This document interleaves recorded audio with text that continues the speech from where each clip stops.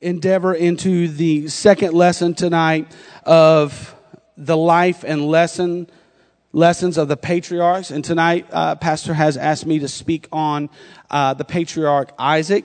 So we're going to dive into this. And I can tell you that as I began to study and pray about this, and I've had, every time I preach, as Pastor says, it's so true. We speak to our wives. I speak to my wife and I kind of share with her my thoughts, the direction. And I quit doing that for a long time because, you know, after 20 years, you get that, they don't say nothing. They just give you that, just that look. And you're like, what's wrong? What do I need to do? And is that bad? So you start questioning. So I just kind of stopped doing that. But I was having a conversation with her on this, and I said, you know, I'm kind of drawing a blank because, you know, when you're asked to speak about an individual, you have nothing more than just their life. She goes, well, you know, give the backstory. I said, there is no backstory. It is just what it is. And so I began to pray and fast and seek the Lord. And I believe the Lord has showed me just a few little things that we're going to speak to tonight that's going to help us in our life. We learn by not only listening to what others have to say, but watching what others do and don't do. Some things are caught and some things are taught. I truly believe that. So tonight, when we consider Isaac, we all know that he was the son of the patriarch Abraham. Our minds automatically go to this great man of God, this fantastic man of God that did no wrong. He did nothing except just be super powerful. And last week we learned from the Bible study that was given by Sister Angie Treadway, who did an absolute tremendous job on Abraham. We learned a little of the beginning of Isaac's life from the teaching of Abraham. And from that, I will build a foundation tonight. We know that Abraham left the land of Ur. It was a place of idolatry to travel to the land of Canaan by the spoken word from the Lord directly to him. He told him, Abraham, get thee out of thy country. We know that through the scripture that God knew Abraham and that he would command his children and his household after him to keep the way of the Lord. Abraham would take his wife Sarah and his nephew Lot, and they would make their way to the land of Canaan. It's from this point forward that we see and learn not only did Abraham succeed with his spiritual man, but he also struggled with his flesh, his carnal man at times. And from telling a small lie to the Egyptians that Sarah was his sister, to having a child outside of the promise of God, to believing God for the mighty things in his life, he constantly battled flesh and spirit, as Sister Angie so wonderfully told us. But Abraham remained faithful, as did the Lord, because he had his promised child, Isaac, and that promised child came to pass. At a very old age, it came to pass, even through the laughter of Sarah. God told her, oh, you're going to have a child, and she kind of laughed within herself. Okay, really? That sounds good. Do you know how old I am, Lord? And the Lord bypassed that, and she had a child by the name of Isaac. So we learned some great lessons for our lives through the patriarch of Abraham. But tonight, we're going to take the time to look into the life of Isaac, the son of Abraham, and hopefully gain some insight through his life and what he did right and some of the things he did wrong. Because contrary to popular belief, men and women of God in the Bible were just like you and I. They were not super spiritual. They didn't walk all the time in the Spirit. They failed. The scripture that David said that we're conceived in sin and shapen in iniquity reigned true even for them. So tonight we're going to look into Isaac's life. Now, anytime someone's life is opened up, it's evaluated, or it is reviewed, it can give direction or instruction to those that are reading or listening. Anybody remember being a child and watching your sibling, sorry, my North Carolina accent will come out. Instead of saying sibling, I'll say sibling. So if I say sibling, that's your brother or sister, all right? I'll try to Indiana. I'll Hoosierfy it, all right? Anybody ever remember your sibling getting in trouble and you see them about to get disciplined and you go, oh no, I better not do that. You learn by observing what somebody else is doing, because we are smart enough in our human ability to put one and one together, two and two together, that if I backtalk mom and dad, I'm going to be grounded, or there's going to be disciplinary actions in my life. So we learn by evaluating someone else's life. That's where I learned, when I get in trouble, to run to your bedroom as fast as you can and put on as many layers of sweatpants as you possibly can. By the laughter, I know I'm not the only one in the room that's done that. And then you do what's called the spanking dance. You dance around the room. And I remember one time I was in trouble. I was about 8 years old, and I was a quick learner. Wasn't very smart, but I was a quick learner. And I did the sweatpants trick, and my mom came in the room and she grabbed me by the hand because I did something that was not very good. And I did the dance room and I cried, and she went out, shut the door, and I started laughing. And lo and behold, that mom's intuition kicked in and she opened the door, and then the crying really started. I'd seen my sister do that and it worked for her, but it did not work for me at that time. So we see life as it happens on a day-to-day basis. And when our life is opened up, then people can evaluate our lives. So today we're going to open up the life of Isaac, and that's what we want to do here tonight. Peel back some of the accounts of his life and see how the Lord wants to help us in our lives. When we always see a newborn baby, we automatically say, oh, they're so cute. Oh, she's beautiful. That's the most perfect baby. Knowing that sometimes we're not telling the complete truth. Sometimes it's best just to go, oh. I'm just kidding. All babies are beautiful. But we say that. We look at a baby and we're like, oh, they're perfect. They're perfect. They're beautiful.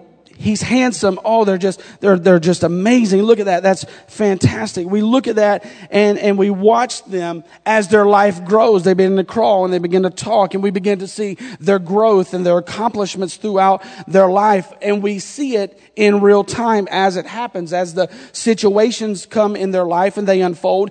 And we get to learn from their opportunity of their life lessons.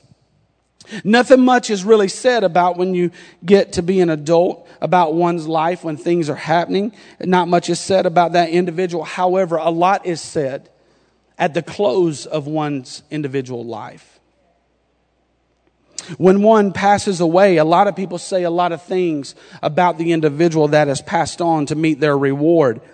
I learned a long time ago, my father-in-law would say a saying, it's not really, it matters what you do. It doesn't matter what you do in the beginning or necessarily at the very end. It's what you do from the cradle to the grave. Because what we do in between in our lives, the lessons we learn and how we portray our lives will give people a reason to say, she was a faithful woman of God. He was a faithful man of God. They were a prayer warrior. They knew how to pray for the sick. They knew how to stand in the gap. That's what I want people to say about my life. I want people to look at my life and say, he knew how to handle the things of God. And he prayed, and I want that to be said. I don't want it to be said, oh, he's got a great bank account. He drives a really nice car. He was really handsome. I've learned you got to compliment yourself sometimes. That's what I want it to be said of not only my life, but our life. So we're going to look at the Bible to those that have given us the examples and the lessons, the opportunities to strive to be better of God. So when we consider Isaac, the son of Abraham, as I said earlier, our minds automatically go to this great man of God, this great patriarch of old. And we tend to believe that they had this supernatural strength, this ability to have faith in every situation and never question the Lord, never were fearful. They had it all together at all times. But it probably wasn't always that way. The first lesson I want us to learn tonight is found in Genesis, the 22nd chapter. This is the account of the sacrifice of Isaac. It is a dramatic record of remarkable crisis in Abraham's life. It is a story without precedent or parallel. In the Old Testament, it is without precedent because Jehovah God had never demanded a human sacrifice before. We find the Lord telling Abraham, Abraham, take thy son, thine only son, and take him up to the mountain and sacrifice.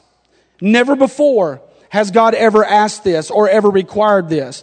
For it was without parallel because no one had ever been commanded to do so. So here we have the scene. Heartache, brokenness, lack of understanding. Illogical, son of promise now to be sacrificed to the God who provided him. Surrounding pagans had regularly offered their children as a sacrifice to the gods, but not to Jehovah. It all seemed so improbable and impossible and all unnecessary. From the thought process of Abraham, even to Sarah, even to Jacob. Here's what it says in Genesis 22 and verse 1. And it came to pass after these things that God did tempt Abraham and said unto him, Abraham, and he said, behold, here am I. And he said, take now thy son, thine only son Isaac, whom thou lovest, and get thee into the land of Moriah, and offer him there for a burnt offering upon one of the mountains which I tell thee of. And Abraham rose up early in the morning and saddled his donkey and 2 of his young men with him, and Isaac his son, and clave the wood for the burnt offering, and rose up and went unto the place of which God had told him.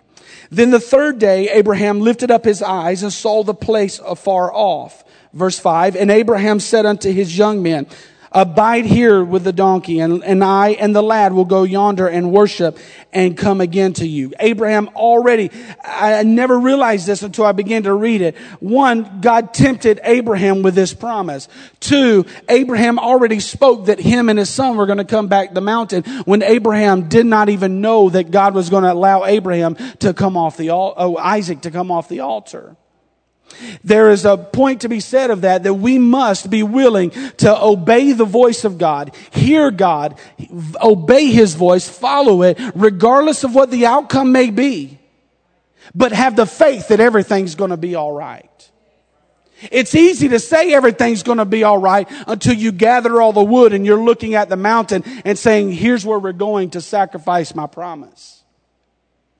Verse 6, and Abraham took the wood and the burnt offering and laid it upon Isaac his son. And he took the fire in his hand and a knife, and they went both of them together.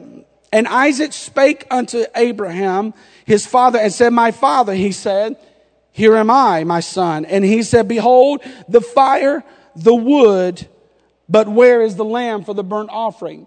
This gives us a little insight. A lot of Sunday school stories want to give us a picture that Isaac was a very young boy who had really no idea of what was going on. But we find that Isaac was strong enough to carry the necessary items up the mountain for the sacrifice. And he was consciously aware enough that he knew how sacrifice was to be done. He knew that they had the wood and they had the fire, but where was the sacrifice? Now remember verse 2, the Lord said, your only son whom thou lovest. He said, Abraham, you take your only son. He didn't mention Ishmael. He mentioned Isaac. You take your only son and you take him to the top of the mountain and you offer him as a burnt offering. Imagine that you finally have your promised son. And now the Lord asks you, he wants you to take him and offer him up as a sacrifice to him. Can I tell you today that our promise that the Lord has given us can never mean more to us than the God who gave it? I'm going to say that again. The promise that God has given you can never be greater than the God who gave it. We can never say, this is mine, Lord. You gave it to me. I'm going to hold it with everything I got, because that's when we become selfish and the Lord withdraws the blessings that are to come after that, because we hold on to such a grip of the one promise when really God has multiple promises down the road. We have to fall in love with the God of the promise, not the promise of God. So many people come to church for the emotional high of the service rather than the sacrifice of the altar. One would think that the greater the challenge would be in this situation is the one who is being offered up for said sacrifice. It is easier, would seem easier to offer someone else up rather than to offer yourself. Can I get an amen? I don't know about you, but if it's me or you, hey, you go ahead. Please prefer your brother. I wouldn't want to just hop up there. Oh, there's the altar. You got the fire, Dad? Oh, I see that knife. It looks pretty sharp. Let me hop on up here. Many times we think that we see in our mind's eye that Isaac is just this little kid who was not willing to say no to his dad, couldn't say no to his dad. He was just a little boy that could be grabbed or wrangled into submission and forced onto the altar. However, according to Jewish historians, based off of the age of Abraham, Isaac could have been anywhere from 25 years old and up. Some say even to 40 years of age. That being said, with his knowledge of the preparation for worship, his knowledge for sacrifice, he understood everything that was about to happen on Mount Moriah. He understood everything that was about to take place. That being said, Isaac, a young man, could have put his Nikes to flight. He could have took off running down the mountain as fast as he could. Oh no, you're not sacrificing me. There ain't no way. No sir. I don't know what you're trying to do, Dad, but I'm going back down with the servants.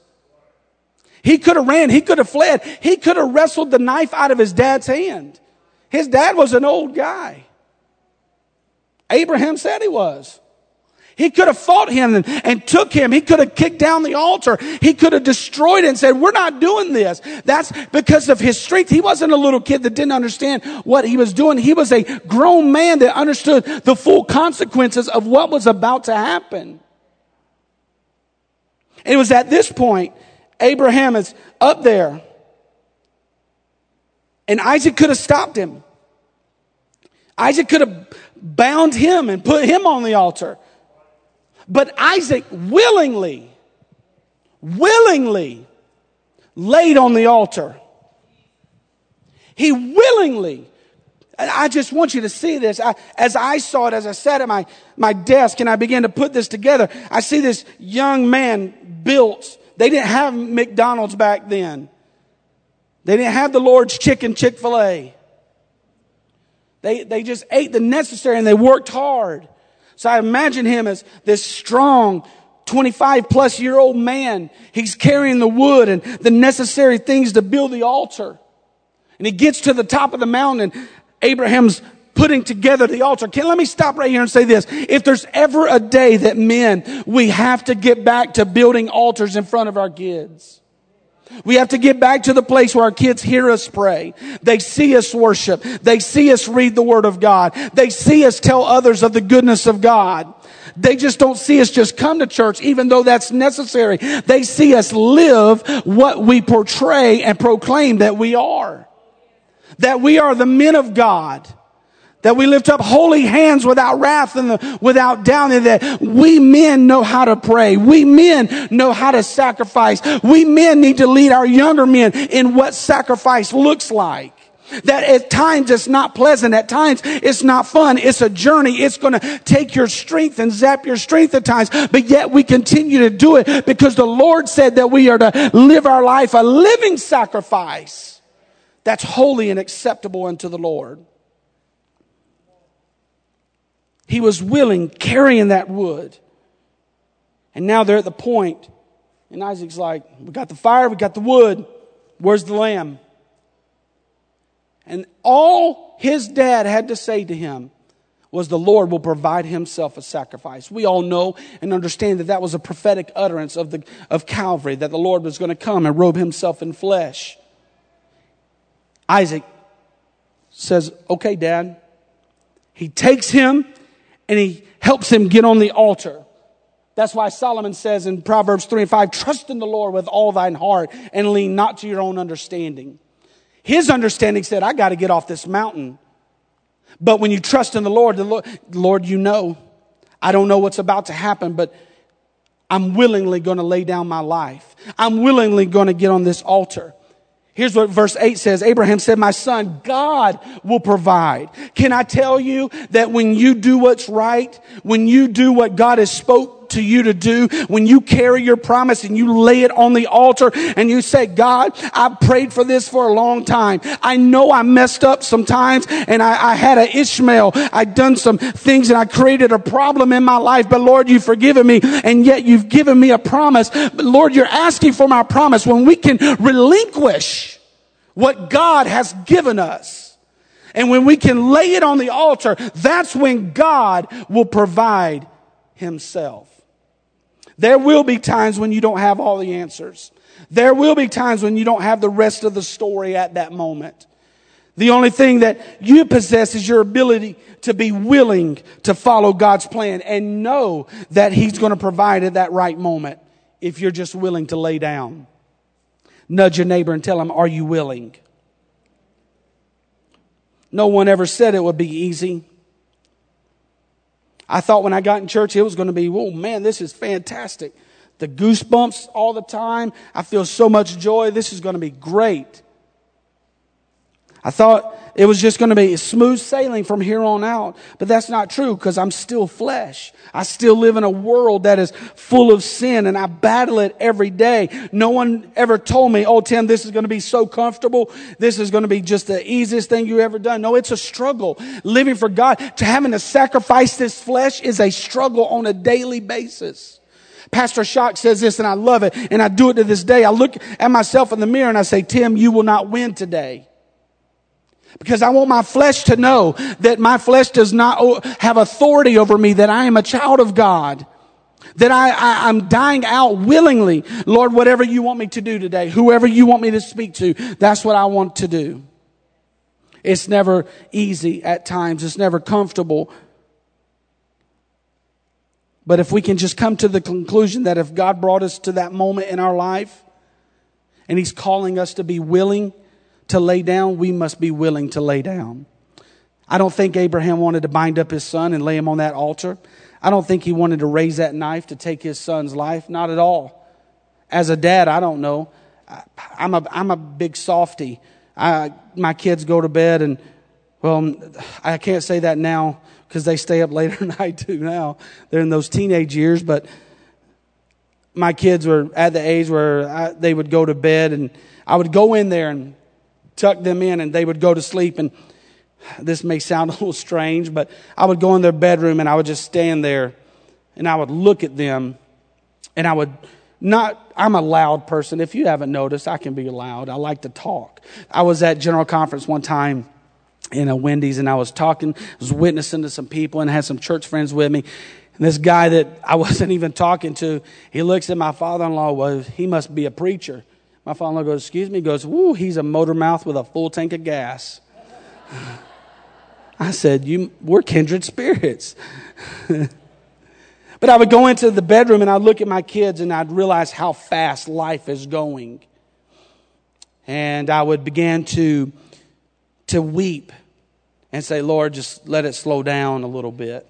And I would begin to pray over them that God would order their steps, that God would help them to be willing to do whatever. Because I want to keep my kids close to me for all their life.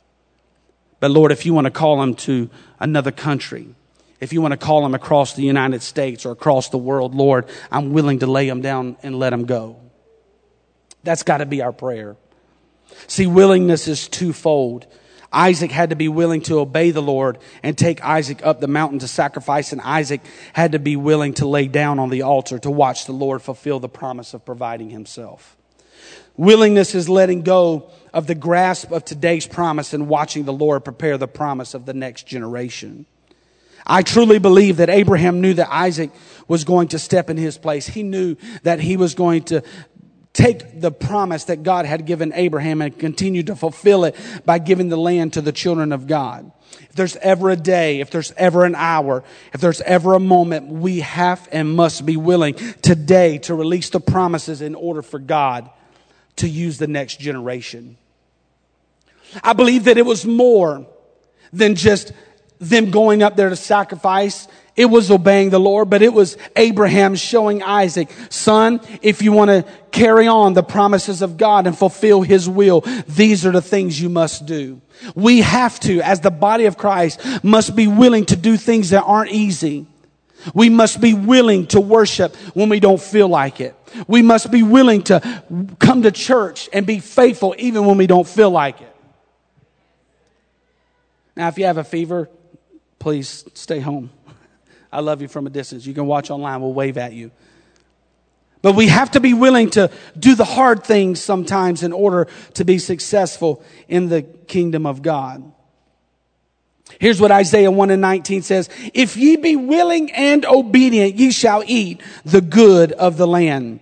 I truly believe that if New Life Fellowship, if the body of Christ here in Terre Haute, if we will pray and say, Lord, give us a willing spirit, that the Lord's going to give us the good of the land in our city, in our community, in our state, that we are going to become a lighthouse, a beacon for all those around the country. They're going to look to us. How are you doing it? What are you doing to have revival and to see growth and to make disciples? It's mainly because we lay ourselves down on the altar and say we're willing to do whatever God wants us to do.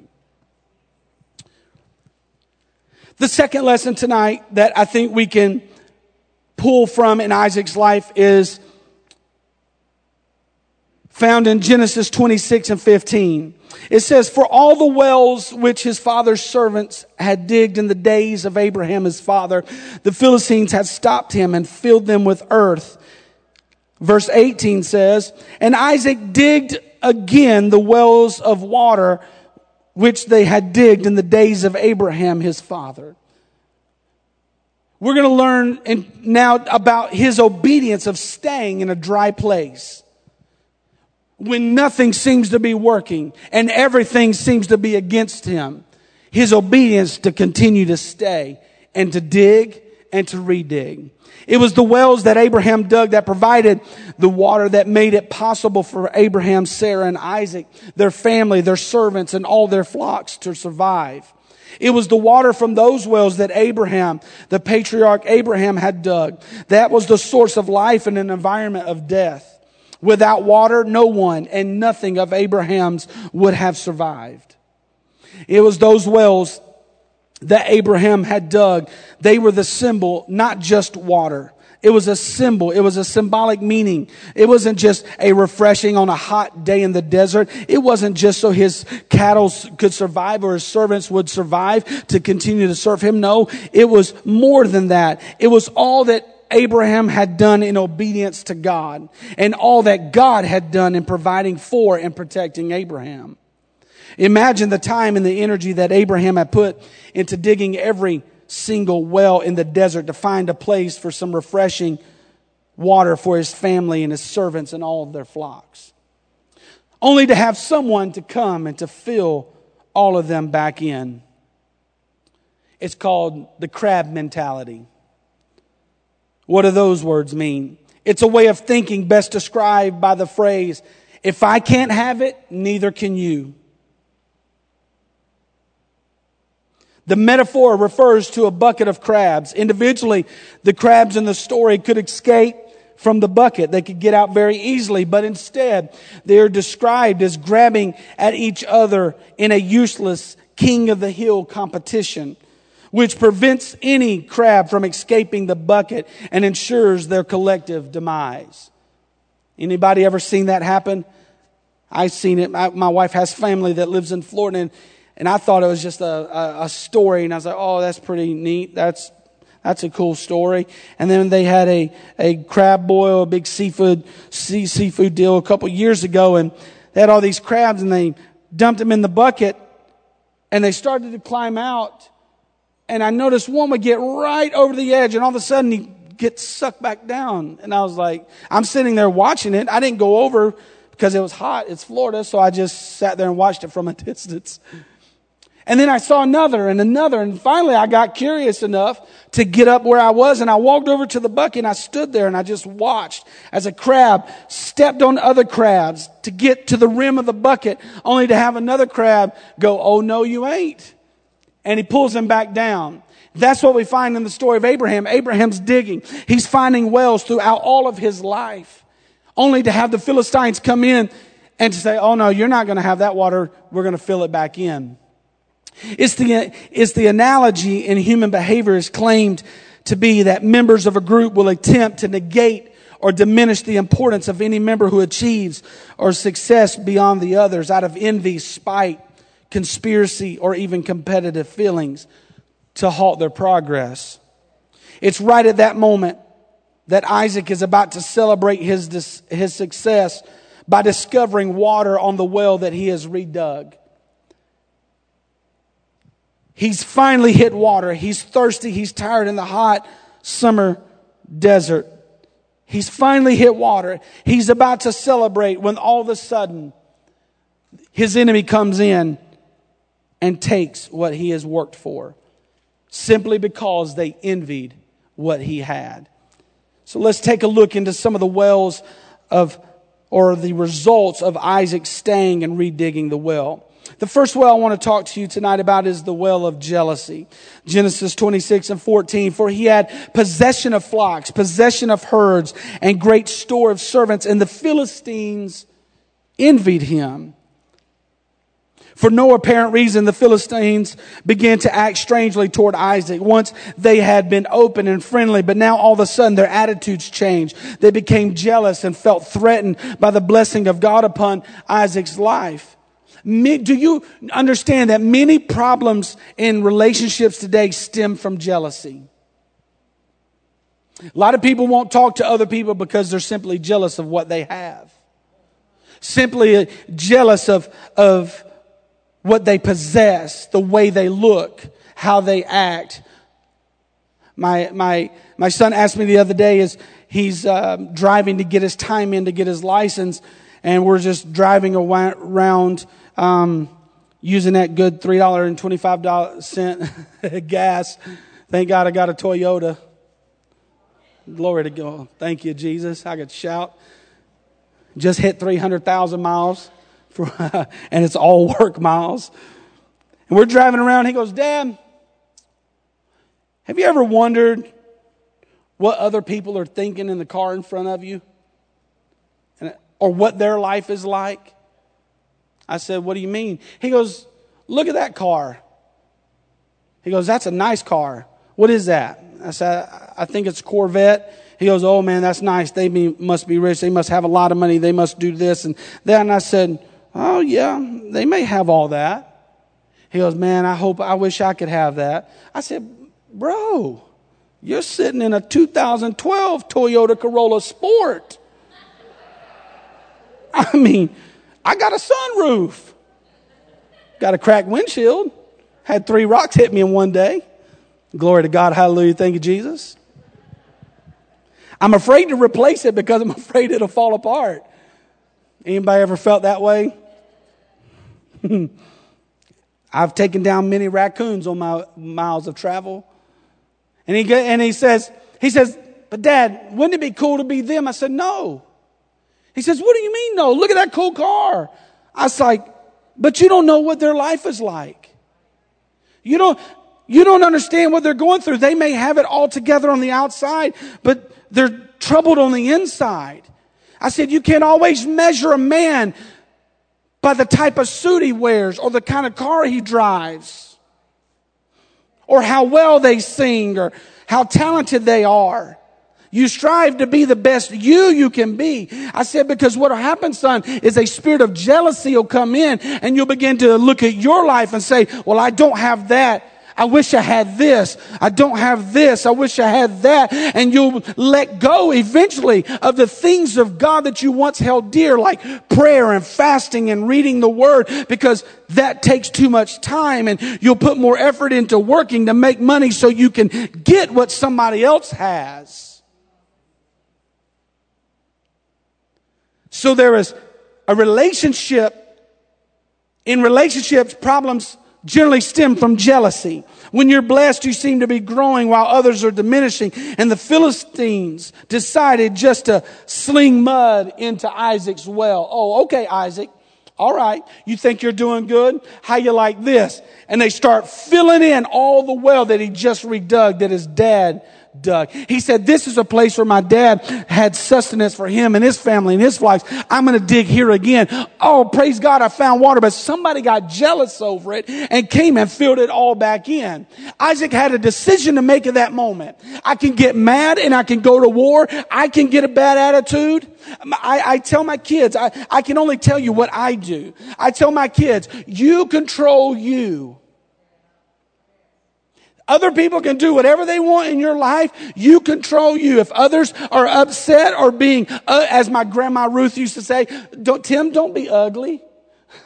That's a Southern thing. She wasn't talking about my appearance because she knew how good I looked. She was talking about my attitude. She said, now don't be ugly, Tim. I said, people can be ugly to you. They can treat you bad, but you control your response. You control how you react to your situation in life. So Isaac had the decision. I could bite into this root of jealousy and create a deeper relationship problem with the Philistines. But he didn't do that. He moved on. Verse 20 of Genesis 26. And the herdmen of Gerar did strive with Isaac's herdmen. They're walking along together saying, this water's ours.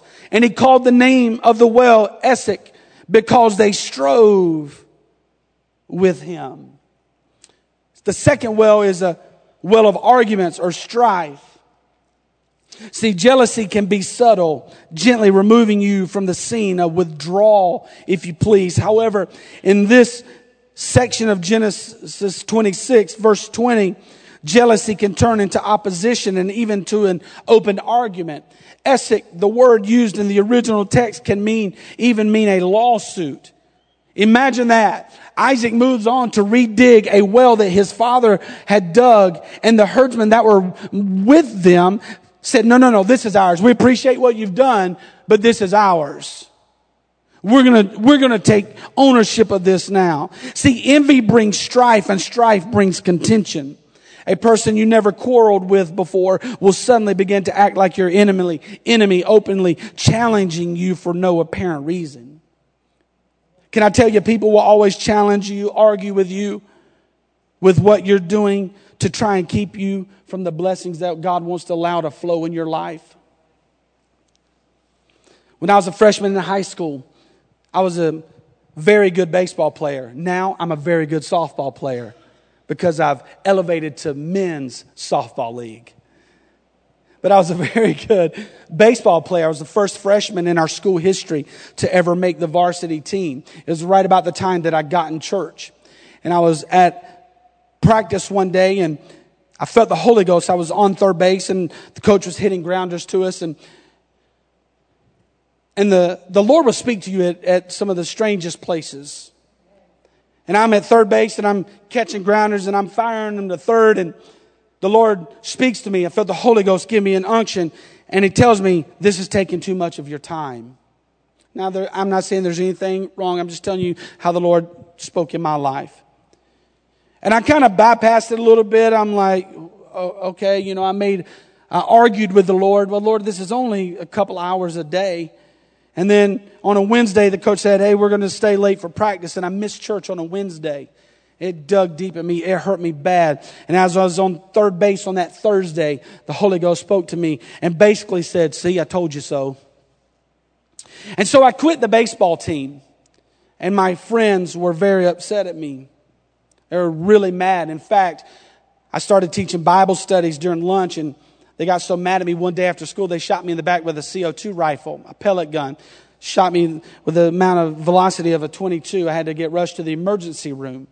They got mad because I had quit what they were doing to pursue what God was doing in my life. There's going to be times in your life where the Lord speaks to you to do something, and it may not be popular with everybody around you. It may not be the cool thing to do, but you have to obey the voice of God. And you have to do it and say, okay, I'm not going to argue with you. I'm not going to argue with the herdmen of Gerar. You want this well? It's yours. Okay, you can have it. And that's just what Isaac did. Wow, here we go. Isaac, he dug one well. They filled it in. Now he went and moved his whole family and everybody his second well. And somebody comes in and says, no, this is our well. We're taking possession of this. And Isaac says, okay, You can have it. The third well is found in verse 22. And he removed from thence and digged another well. Everybody say another well. And for that they strove not. For he called the name of it Rehoboth. And he said, for now the Lord hath made room for us, and we shall be fruitful in the land. The third well is called room enough. At last, breakthrough came. He'd been consistent. He'd been persistent. He kept digging. He obeyed even when it was dry. He was digging a well. Even when others came and took what was his and his promise, he kept digging. He moved on. He didn't let what everybody else did affect him and his family. He kept digging and he moved on from it. And now the breakthrough came because Isaac acted instead of reacted. The enemy finally had to leave him alone. He outlasted all of his critics and opponents and accusers. That's what I'm looking for one day. I'm looking for one day when I stand before God and God says, well done, thou good and thou faithful servant. And I can look, hopefully they're standing beside me, and I can say, I'm glad you're here with me, but I told you I was going to make it. I told you that we were going to make it to the end and that you were going to come with me. I want to take somebody to heaven with me, but most of all, I want to look at those and say, you'll never make it. Trust me, there's been plenty of people in my life and your life that say, oh, you'll never make it. You'll never make it. Your life's been too tough. You're never going to make it. Okay. So what do? I could take it and I could soak that in, and I could get jealous. I could argue with God. I could argue with myself, or I could say, Lord, I'm going to move on and I'm going to make room. I'm going to dig until water flows in my life. It doesn't matter what everybody else says. It doesn't matter what everybody else does. I'm going to dig until I hit the flow of God. And when I hit the flow of God, God said, I'm going to make room enough for you and your family. The breakthrough came. The fourth well was uncontested. Isaac named it Rehoboth. It was the fourth well, which means wide open spaces or room enough. No longer was everything he did controversial or contested. Now it was prosperous and abundant. Can I tell us tonight that God wants us to dig and redig and stay obedient even when it's in a dry place. Keep doing what you know to do. You can never go wrong by doing the right thing. Even when you don't feel God, you fall on the altar and you pray and you don't feel those goosebumps and you don't feel like God is anywhere close. I encourage you, keep praying, keep lifting your hands, keep running the aisles, keep dancing before the Lord. You say, well, Brother Barbour, I don't feel it. I got to wait for the Spirit to hit me. That's not biblical. We dance in our flesh and the Spirit takes over. I've ran many times and not felt one goosebump. But by the time I get halfway around the church, my goosebumps have goosebumps. And they're producing goosebumps. If you're obedient to the Spirit, if you put your flesh willingly and say, God, this is not about me. This is about you and your kingdom. Because I don't come to church just so I can get filled up. I come to empty myself out so those that need God can fill him and they can get filled up. Because while God's filling them up, God fills me up.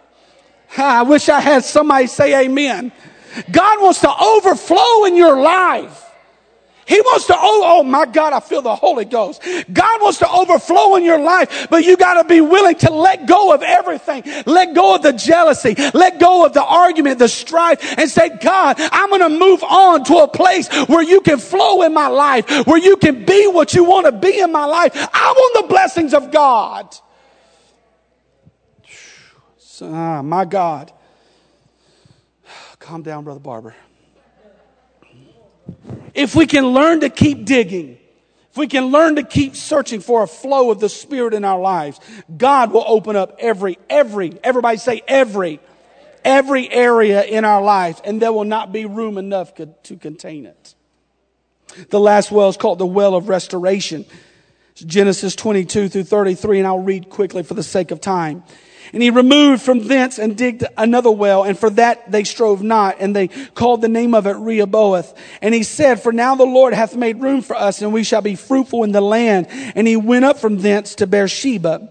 And the Lord appeared unto him the same night, and said, I am the God of Abraham thy father. Fear not, for I am with thee, and I will bless thee, and multiply thy seed for my servant Abraham's sake. And he builded an altar there and called upon the name of the Lord and pitched his tent there. And there Isaac's servants digged a well. Then Abimelech went to him from Gerar, and Ahuzah, one of his friends, and Pichol, the chief captain of his army. And Isaac said unto them, Wherefore come ye to me, seeing ye hate me, and have sent me away from you? And they said, We saw certainly that the Lord was with thee. And we said, Let there be now an oath betwixt us, even betwixt us and thee, and let us make a covenant with thee. So now the ones that said he wasn't going to make it, the ones that were jealous over him, the ones that tried to steal everything he had, now has come back and said, let's make an oath. We're going to make a covenant. Verse 29, that thou wilt do no hurt to us as we have not touched thee. And as we have done unto thee nothing but good, and have sent thee away in peace, thou art now blessed of the Lord. And he made them a feast. Isaac made them a feast, and they did eat and drink, and they rose up betimes in the morning and swear one to another. And Isaac sent them away, and they departed from him in peace. And it came to pass the same day that Isaac's servants came and told him concerning the well which they had digged, and said unto him, We have found water. Now what a strange turn of events. Out of nowhere, his enemies appear and ask for his forgiveness and his blessing. Isaac made them food, gave them something to drink, a place to lay their head. Their relationship was permanently restored with a covenant. That day, Isaac hit another well. That day that Abimelech came back because he sent him away. Abimelech came and said, let's have peace. Isaac could have said, no, we're not doing that. You sent me away. You cast me out. You treated me horribly. You done me wrong. And I did nothing to you. You treated me badly. Abimelech, you can just go back home because I don't want anything to do with you or your people. I'm done. But he didn't do that. He said, come on in. Let me fix you some food. Here's some wine. Here's a bed. Lay down. Rest. In the morning, you'll go about your way. That's just what he did. And that same day, they went back out and they dug another well. And they named it Shabbat, which means 7 or an oath. The number 7 is also the number of completion. The Lord sometimes will cause your enemies to restore back to you 7 times what has been stolen from you. Here's what Solomon says in Proverbs 6:30. People do not despise a thief if he steals to satisfy his appetite when he is hungry. But if he is caught, he will pay 7-fold. He will give all the goods of his house. Can I tell you that whoever's done something to you, offended you, or treated you bad at any time in your life, if you'll just love them, if you'll show them mercy and grace, if you'll prepare a table, as David said, before your enemies, if you'll give them a place to lay when they have nowhere to lay down, the Lord's going to give it back to you 7-fold. That's the word. Somebody say amen. No oppositions, accusations, or even the worst schemes of the enemies can stop what God wants to do in a life that's willing to obey him and to continue to dig and dig and dig. So what do we learn from Isaac? Don't ever give up. Keep digging. Even when you don't feel it, keep digging. Even when you don't know where the water's going to come from or when God's going to let it flow in your life, keep digging. Keep digging. Everybody say keep digging. The final point I want to make tonight is this. It's the tragedy of favoritism. The tragedy of favoritism. Now that we've gained a few insights into the life of Isaac, from his willingness to lay on the altar to his faithfulness to redig the wells of his father Abraham in the midst of adversity. Who of us in this room has cornered the market for craziness in family? Anybody? I think we all have a little bit of that. It seems that broken families and dysfunctional families are everywhere. There's hope even for crazy families, wild families, broken families because of Jesus Christ. Because Jesus Christ. My sister, a couple of weeks ago, was put back in jail for something that was absolutely horrific. And I've not spoken to her in a couple of years just due to her lifestyle. And the Lord spoke to me just a couple of weeks ago to reach out to her, and I did so. And I just told her, I'm praying for you. Got no response, only to find a couple days later my other sister had told me that she had been put in jail. She responded just a couple days ago, and told me that little bit of her life and that she loved us, and thank you for praying for her. See, I could love one of my sisters over the other because one has it together and one has no clue what's going on. I could show favoritism to my sister and see her when I go back home to North Carolina and not see the other. But that's not the way God wants me to be. I'm to love those that feel hopeless and broken. And I reached out to her and I asked you to pray for her. Her name is Angie. And I'm believing that God is going to do some great things in her life. She's crazy. But Jesus Christ is greater.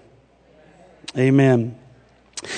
Genesis chapter 25 and verse 19 through 34. I'm going to read quick. I know it may not be on your paper just due to the length of the scripture, but it gives us the backdrop of the story. And Isaac entreated the Lord for his wife because she was barren, and the Lord was entreated of him, and Rebekah his wife conceived. And the children struggled together within her, and she said, if it be so, why am I thus? Speaking of her pregnancy, why am I struggling? And she went, to inquire of the Lord. And the Lord said unto her, 2 nations are in thy womb. 2 manner of people shall be separated from thy bowels. And the one people shall be stronger than the other people, and the elder shall serve the younger. And when her days to be delivered were fulfilled, behold, there were twins in her womb. And the first came out red all over like a hairy garment. And they called his name Esau. That's one of them. Oh. Those that were listening in the beginning. Sorry, that's a dad joke. After that came his brother out, verse 26. And his hand took hold of Esau's heel. And his name was called Jacob. And Isaac was 80 years old when she bare them. And the boys grew, and Esau was a cunning hunter, a man of the field, and Jacob was a plain man dwelling in tents. And Isaac loved Esau. Now notice that Isaac loved Esau because he did eat of his venison. But Rebekah loved Jacob. And Jacob sowed pottage, and Esau came from the field, and he was faint. And Esau said to Jacob, feed me, I pray thee, with that same red pottage, for I am faint. Therefore was his name called Edom. And Jacob said, sell me this day thy birthright. And Esau said, behold, I am at the point to die. What profit shall this birthright be to me? And Jacob said, swear to me this day. And he sware unto him. And he sold his birthright unto Jacob. Then Jacob gave Esau bread and a pottage of lentils. And he did eat and drink and rose up and went his way. Then Esau despised his birthright. So here we find that favoritism causes conflict and will lead to disunity. We find that Isaac prayed, the very first portion of our scripture here, that Isaac prayed. The Bible says that he entreated the Lord. Lord, I want my wife to have a child. She's barren. Now we all know that many times when a couple is unable to be in the family way, it can be a bit of a struggle. It can cause issues within the marriage. It can, I'm not saying it does or always, but it can cause a little bit of strife or a little bit of animosity, finger pointing. So I imagine that's where we are with Isaac and Rebekah, the years of toiling and trying to conceive, because according to Old Testament, you were only blessed if you had children. And so Isaac entreated the Lord, said, Lord, my wife is barren. Would you please allow her to conceive? And the Lord entreated him. And the Bible says that Rebekah conceived. The Bible then says that the children struggled together within her. Now, this is why I say that there was a little bit of marriage problems. Because according to Old Testament, the priest, the man went to the Lord. The man was the priest of the home. He was the one that talked to the Lord. He was the one that led his family. But now we find Isaac prays and he asked the Lord, Lord, would you please give my wife a child? We need the blessings. God does that. And the Bible says in the next verse that the children struggled together within her, and she asked the Lord, why is my pregnancy like this? What is going on? I find it a little ironic that the Lord spoke to Rebekah about the situation and not Isaac. Why wouldn't the Lord speak to Isaac if Isaac was doing what he was called to do, and that was be the priest of his home? If his relationship was right with his wife, then he would have entreated the Lord and said, Lord, would you show me what is going on with my wife? Why is her pregnancy this way? But that didn't happen. Rebekah entreated the Lord. The Lord spoke to Rebekah, and the Lord told her there's 2 nations in there. There's 2 manner of people separated they're going to be separated in your womb. One's going to be stronger, and the elder's going to serve the younger. I'm sure that the situation was this. Isaac was not present during this tough time in his wife's life. He was busy doing this and doing that. Busy work. He created a hostile or not so pleasant environment with his wife.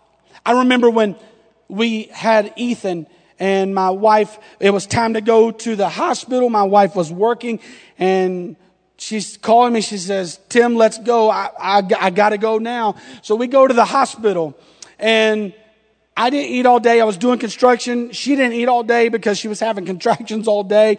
We end up at the hospital. We're in the labor and delivery room. Man, this is exciting. I'm pumped up. This is my first. It's a boy. I'm just excited. We got a child. Here we go. We're having it. Let's go. Even though I don't want to be any part of what's going to come with the process, I'm just excited that we're there. It's happening, right? So we're in there. The nurses are putting the IVs in, and I'm like, thank you, Lord. I'm looking at the ceiling because I don't do needles. I'm over there weak in the knees and praying, and my wife's like, are you okay? I'm like, yeah, I'm fine. The nurse is like, you okay? And my wife's like, he'll be fine. Don't worry about him. Worry about me.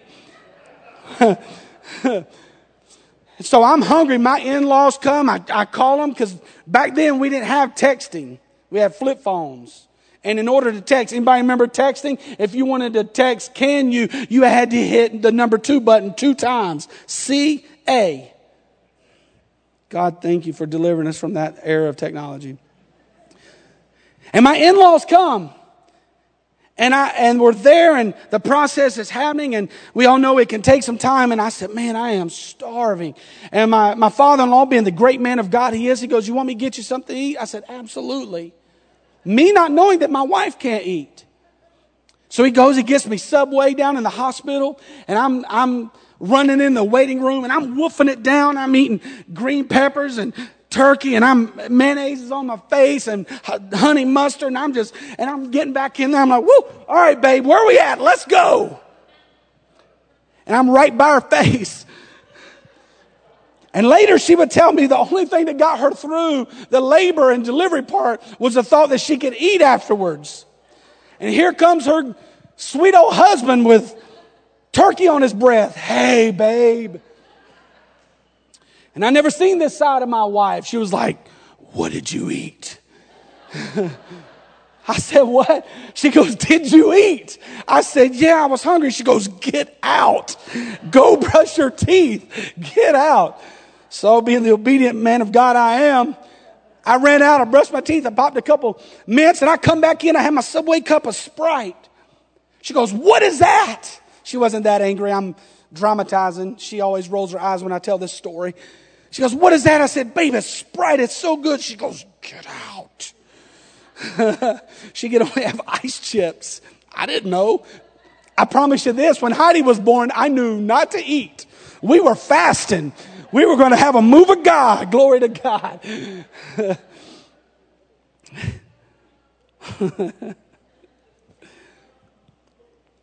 It wasn't enough at that time for me just to be present.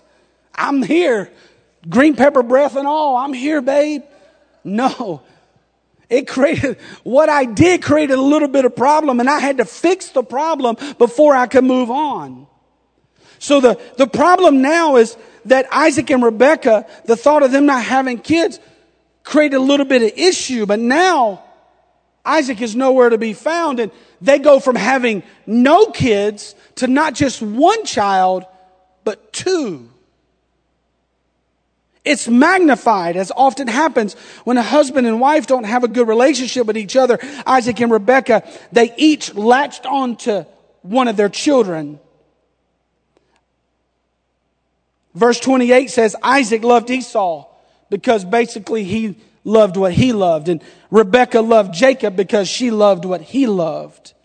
Isaac saw in Esau the rugged outdoorsman that he himself could never be or never was. So he learned to live his life through his son Esau. Rebekah, on the other hand, favored Jacob because he stayed close to home. Maybe Jacob talked to her, he conversed with her, he listened to her. Something that Isaac was not doing. So we see now that a relationship that is broken in marriage is now separated even further because they're playing favorites with their children. Because what the void of the marriage that has become is now trying to be fulfilled through the children.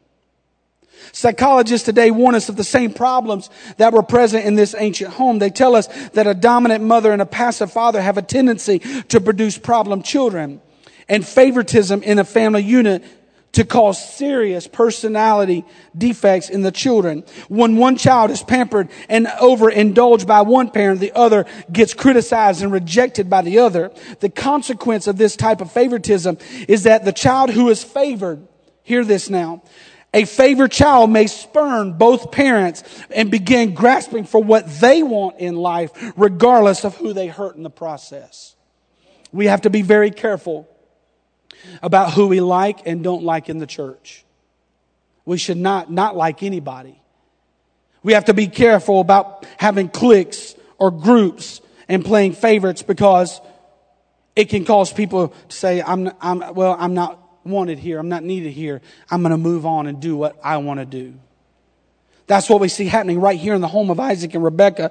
Jacob is self-seeking, grasping by stealing his brother's birthright. Esau showed his contempt for his parents by marrying two Hittite women against their wishes. It's through favoritism we think we're helping our children by being their friend or living vicariously through them, when in turn we're setting them up for rebellion. Not only against us as parents, but against God and the church. The tragedy of favoritism is this: the blessings and the order of God becomes disrupted. God said, I do things decent and in order.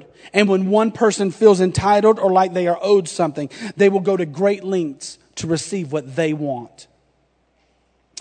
We find this in Genesis chapter 27. Here's what Isaac said as he is on his deathbed. Bring me to Esau, bring me game, and prepare for me a delicious food, that I may eat it and bless you forever. Bless you before the Lord before I die. So the blessing of the birthright is about to be passed on. It's what God ordained, what God called to do. Isaac's design, his plan with his favorite, is to make it his will and declare Esau his heir. The promise of the Messiah, the land of Canaan, was a great trust that was committed to Abraham, inclusive and typical of spiritual and eternal blessings. This, and by divine direction, he transmitted this, was to transmit this blessing to Esau, being now old and nearly blind. He had lost his way, and he played favoritism with Esau and created a great dilemma between Esau and Jacob. And he had caused his wife to become deceitful, not only against his son Esau, but against himself. Even on his deathbed, he shows this favoritism. He says, son, go find weapons and find me that savory meat that I so love, and then I'll bless you. The very thing that started the cycle of this dysfunction of favoritism is now going to be at the end of his life.